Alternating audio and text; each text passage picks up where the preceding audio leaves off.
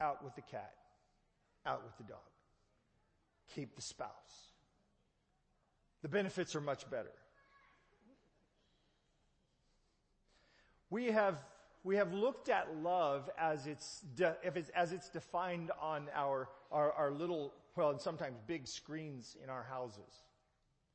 If you think about how it's defined on TV, when I was a kid, love had a wholesomeness on TV. Do you remember that? How many of you remember that Desi and Lucy slept in different beds? Yeah, see, you're old like me too. Or probably you saw it last week on a rerun, because I'm sure it's still on rerun somewhere. But there was a wholesomeness about the whole thing. Marital love was sort of guarded, and it was protected, and it wasn't displayed all the time. And now it's displayed continuously. I mean, it's displayed in advertisements. It's displayed everywhere. And we've begun to describe and to devalue the interaction between a couple that's supposed to be the sole person in your life for your life. And we've begun to work away at the roots of that meaning, and we've started to throw things out there. One of the interesting things from evolutionary biologists recently about love is that love should not last more than 1 to 4 years. Yep, because as an evolutionary biologist, there's no way to explain love that lasts beyond the necessity of getting that kid into a viable age. And so, that's why you expect to break up in 1 to 4 years. Because the kid's alive and they're okay and they're going to make it, and then you just go find somebody else to produce another one with. It's weird, isn't it? It's a weird way to look at it. We're here just so that we can get one of those little guys to a viable age. Love has a whole bunch of mythology around it. Being that this is February, which, by the way, we did not miss that fact when we decided to use this title. Being that this is February, you're going to hear a lot about it. There are going to be the 10 top myths about love. It's going to be on the radio. It's going to be on TV. It's going to be on the internet. It's going to be out there, so I thought I would give you a head start. So, is love a feeling or a decision? You don't have to answer out loud. Answer in your head, just in case somebody who thinks you love them is sitting next to you and you write, it's a decision. For sure it's a decision. Every day it's a decision. Is it a decision or is it a feeling? Well, it's interesting because researchers have been studying love. Anthropological biologist Helen Fisher is one of the most famous ones. And in her research, she says it's both. Of course it's a feeling. You've felt the feeling, right? You know there's an emotional thing that goes on with this. There's all kinds of things. It actually attaches itself to the same places in the brain that cocaine does. So when a person says, "Oh man, I'm in love and it just feels so exciting," and there's just this elation that comes over me, it's like a drug-induced experience. Because when you feel love, they know that it sets off in your brain the same reactions that some of the chemistry of cocaine sets off in your brain. So it is a feeling. But you know what keeps love going? What keeps the feeling alive? It's a daily decision. It's a daily decision for empathy and kindness. Now, I want to speak to those of you who are not married yet. Because if you really think about it, most of us end up in that situation at some point or another. But I want you to recognize that empathy and kindness are a benefit to your life no matter what kind of love is being expressed. If we're talking about a love for your little sister, empathy and kindness keep that alive, especially for your little sister. Maybe a little forgiveness thrown in as well. When you're dealing with your brother and he's just kind of a brat, empathy and kindness and some occasional forgiveness. When you're dealing with your parent or your kid, empathy and kindness and maybe a little forgiveness.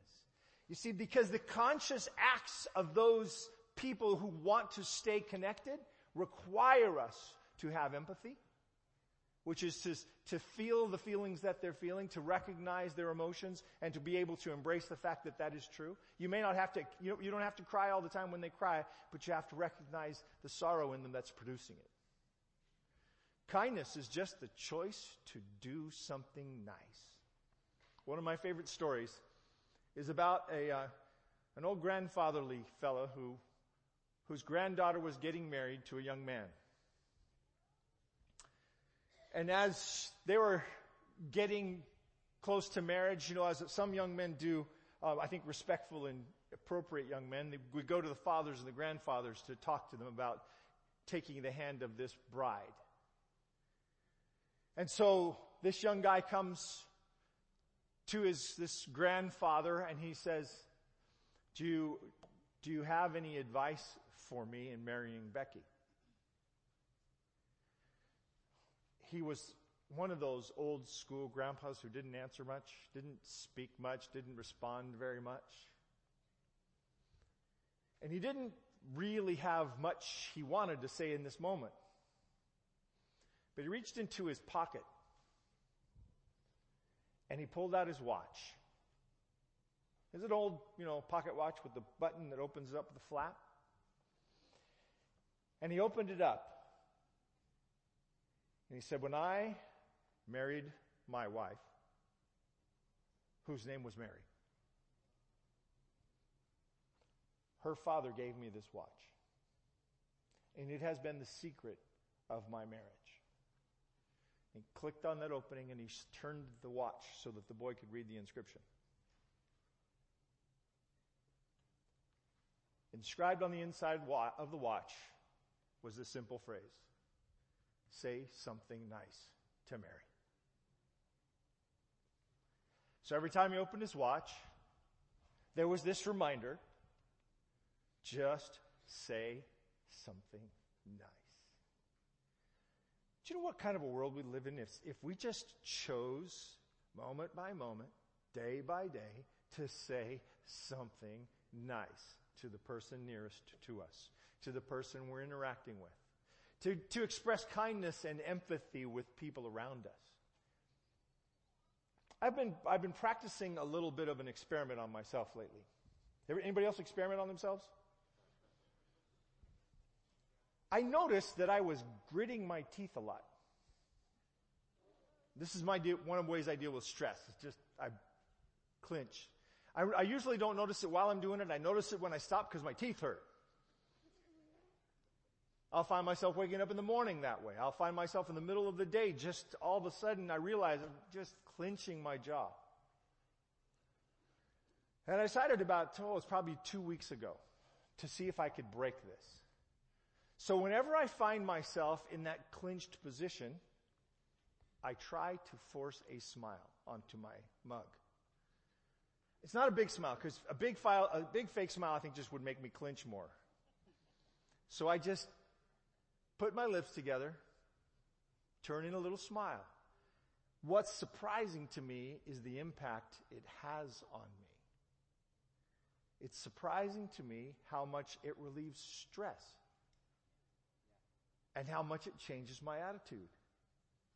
About 3 weeks ago, when I was getting ready to preach, I was sitting over there somewhere, and I just forced myself to smile before I got up there and talked to you. And I had a lot more fun with what I was doing. Because the stresses of life are normal and come to all of us, but we can make choices about what we do with those pressures and those stresses. So as we begin to talk about this month, I want to remind you that your spousal relationship, your relationship with your kid, your relationship with your parents is not your first place relationship. It is not your first place relationship.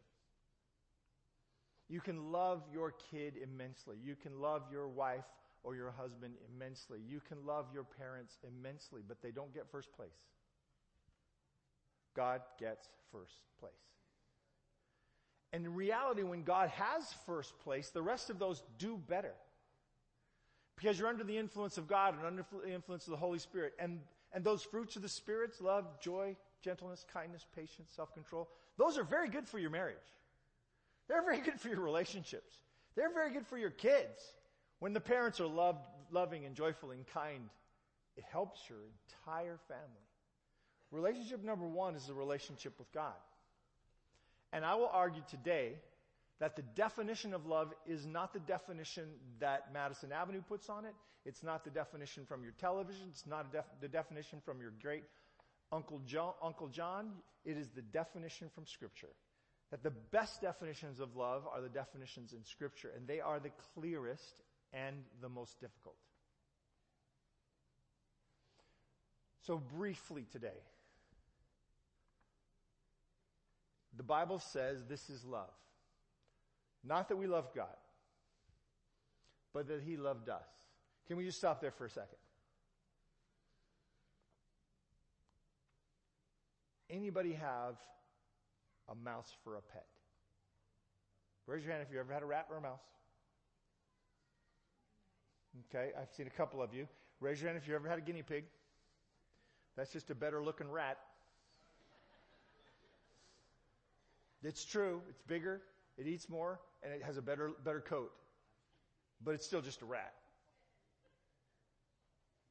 Did you love your rat? Did you love your guinea pig? Cat did, is that what you said?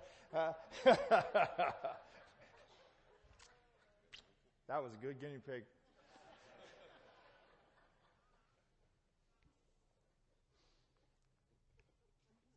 Here's what's interesting to me about this statement. Is that we have about as much in common with the heart and mind of God as that guinea pig has with you. And the Bible says, you want to see what love really is? You want to see how amazing love really is? You know what's crazy? Crazy love is that God chose to love us. And then it goes on to the next step and sent His Son to be a propitiation for our sins. Sent His Son to equal out the balances for our sins, to equal out the debt that we owed, to pay off what we had put in debt. That's love. This kind of love is immensely self-sacrificial. This is not the love that you see on the typical TV show. In the 22 minutes that it takes to resolve some problem in a marriage on TV, this is not what is displayed. But it's self-sacrificial at its core. And so the Bible says that love is self-sacrificial, right?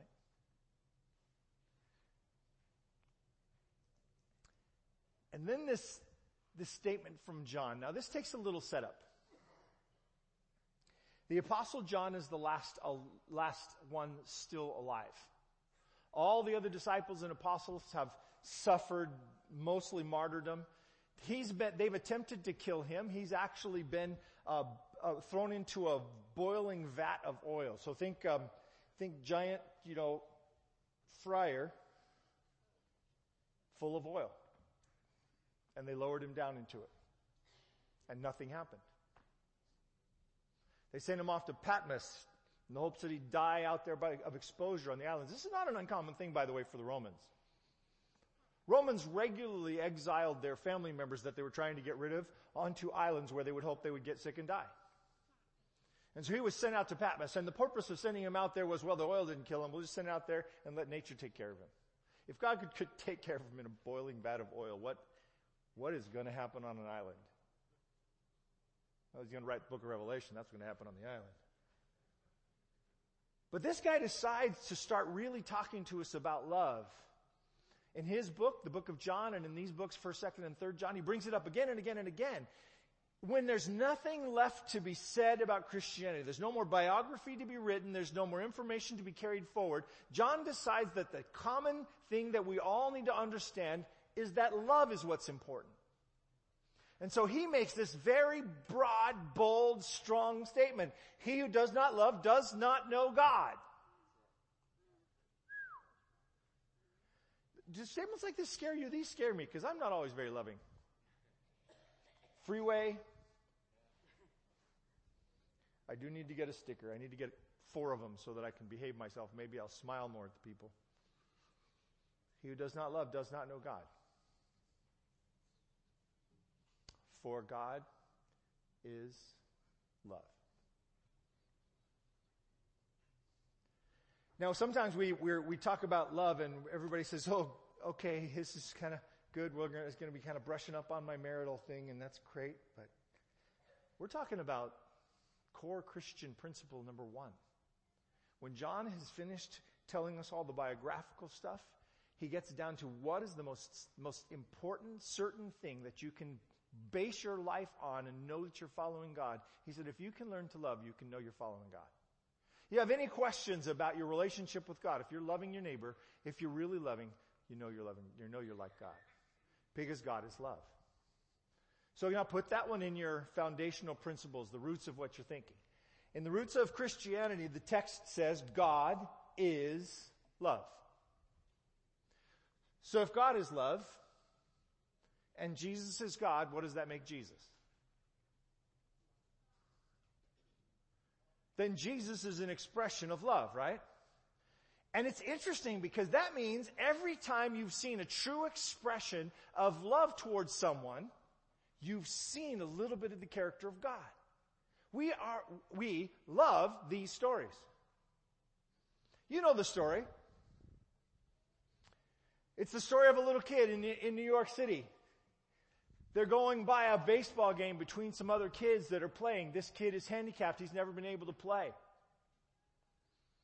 These kids who are playing baseball out there, just, a pickup game of baseball, see this other kid. The kid asks if he can play. The father thinks, don't ask because the disappointment's going to be too hard. But the kids on the field say, sure, come and play. And they let him play. They get him a glove. They get him out there. They throw the ball to him. He misses it again and again and again. But he's playing. They get him up to bat. He's terrible. But he's playing. The game is being played back and forth. You know how these pickup baseball games are. The scores vary wildly, and you're coming down to the end of the game, and they have the team that he is on has put him in the batting order, and the game's on the line. And this is legitimately, as the father tells the story, there are a couple of kids on base. They're 1 run down, and he's up. 2 outs. Someone asked how many outs? 2 of them. If you're not a baseball person, 3 outs and you're done. And the father thinks, oh no, don't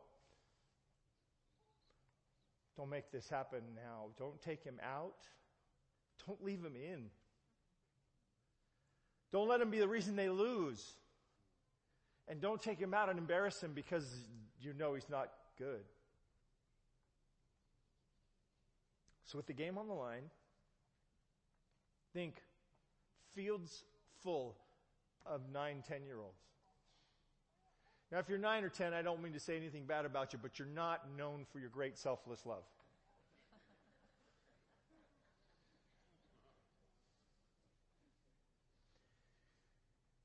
They let him come up. They don't take him out of the order. They don't say enough of this. One of them go get in line. They let him come up. And the pitcher, rather than saying, we've got this, game's over, I'm just going to strike him out, we'll be done. Pitcher comes up close. So he's close enough for the ball to be thrown lightly and easily. He tosses the ball gently up. He wildly swings and misses. Someone comes out of the batter's box and adjusts a little bit, helps him figure out how to swing. The pitcher, now rooting for him, says, okay, watch the ball, buddy. Takes the ball in his hand, pitches it gently up, and he swings wildly and misses again. 2 strikes, 2 outs. This is it. If you've read this story, it's at this point your heart's in your throat. Finally, the pitcher, the other batters, the other kids, both teams are rooting for him. You can do this. The ball is lobbed up one last time, and he hits a little squibbler down the line. Pitcher runs over and grabs the ball as someone's instructing him as to what to do now after you've hit the ball. One of the kids runs down the base with him toward first base. And the pitcher throws the ball way over the first baseman's head. Complete and total accident, I'm sure. And the kid who's run to first base with him turns him, says, "Run over there." And he heads off for second base. The other team has to stop him at second base, where the ball has now been thrown into left field. And they turn him and they tell him to run. And he runs for third base. He gets to third. You know what's happening now, right? The other two kids have scored. The whole team is emptied out of the dugout. The base coach turns him and tells him to run home. And he heads for home. Now remember, the story is written from the father's perspective. The father is telling the story of what happened that day. He runs home. He steps on the plate. And the celebration ensues. Kids from both teams run to him, congratulating him, encouraging him, celebrating him. And there's his father in the stands, just bawling his eyes out. The story got republished multiple times because we recognize it when we see it. And it touches us in ways that other things don't. When we see compassion like that, when we see a bunch of little boys in a competitive baseball setting, pretty much in any competitive setting, put aside their interest for the interest of someone else and bless this other kid, we recognize that kind of self-sacrificial love to be the expression of God and who God is. We see it, we understand it, we get it. The father finishes the story. So a few months later, the disease that he had ended his life. But the father says, one of the last memories I have is that group of boys blessing my son.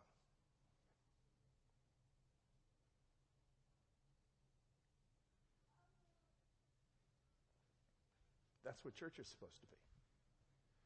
That's what you and I get to be in the world. Little glimpses of God. Little pictures of who God is. At the end of Jesus' life,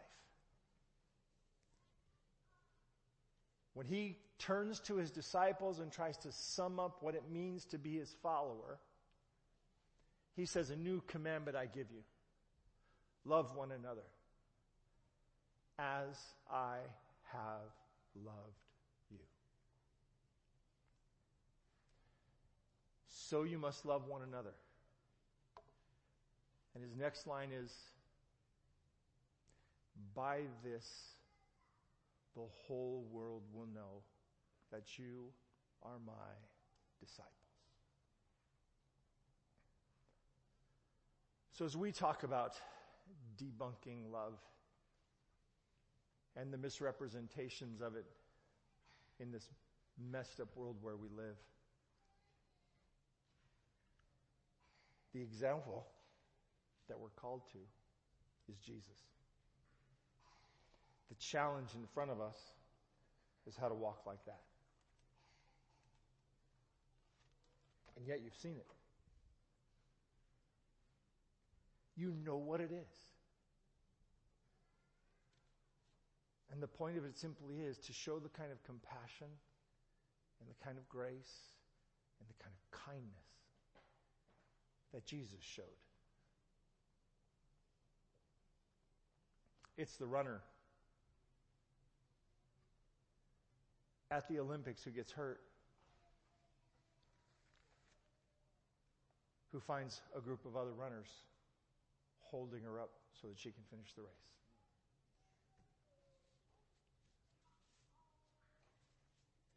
It's the person who happens to pass by a house that's on fire and goes inside at the risk of their own life to help someone else get out.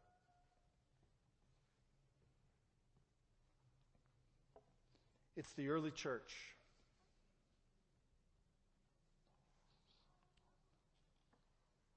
who wins the heart of the people of Rome, because during the plagues that overcame that city, the Christians were the ones caring for the sick, and some dying because of their care.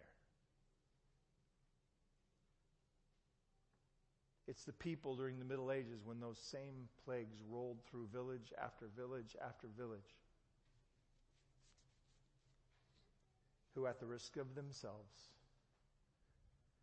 cared for the needs of the people around them.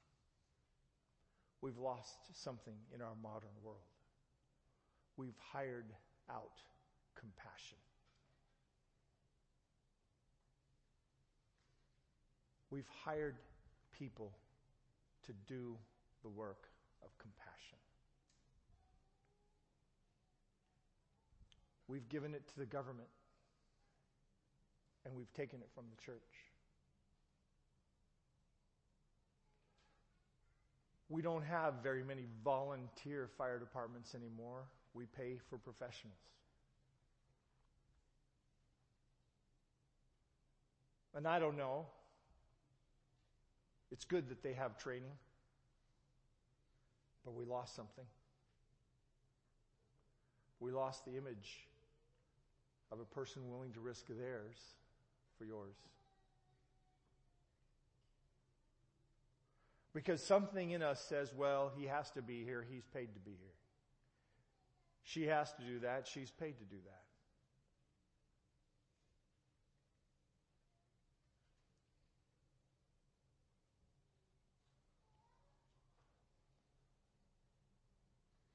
You know what those apostles did? They spent the rest of their lives trying to be like Jesus. They went around the world seeking out people that they might be able to help. They literally sought people all over the world, from one end of the globe as far as they knew it to the other. They went. We find in discoveries and archaeology that they had got as far as Britain in the north, Ethiopia in the south, India in the east, and Spain in the west. About as far as they could go. Why? Why risk all that? Why suffer all of that? Well,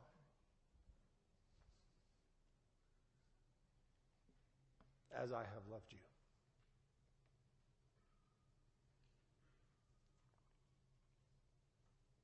It's become an international symbol. It's on the front of your bulletin.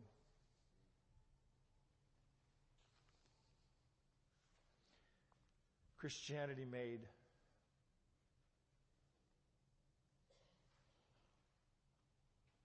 a weapon of human depravity a symbol of the love of God. No one wanted to be crucified. It was miserable. It was painful. It was an awful way to die. But once Jesus had been on the cross, It became a symbol of willing sacrifice rooted in love.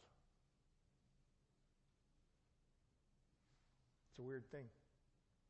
There's another one up there, and they're all over the Christian world.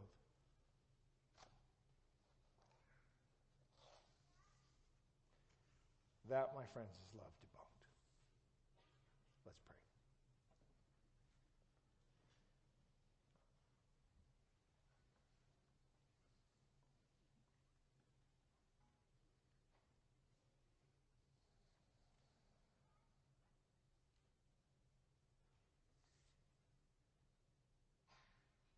Lord, we are grateful for your sacrifice.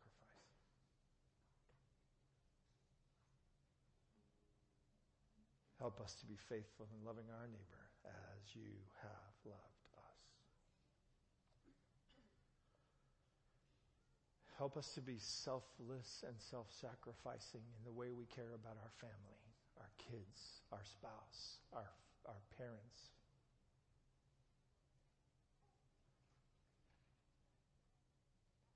Help us to discover what it means to be disinterested and still caring and benevolent.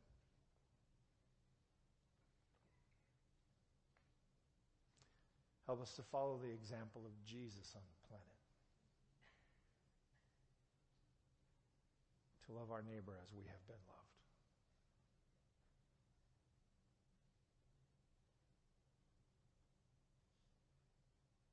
We recognize it's impossible on our own. We need the covering of your grace when we fail, the infilling of your Spirit when we need encouragement and courage.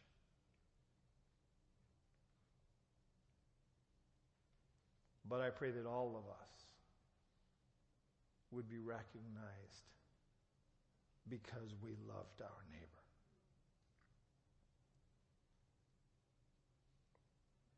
I pray that we would make a difference in our neighborhood because we loved our neighbors. That we would make a difference in our town because we loved our neighbors. That we'd make a difference in this messed up little old world. This little blue speck in the Milky Way. Because we followed Jesus' example and we loved. In your name we pray. Amen.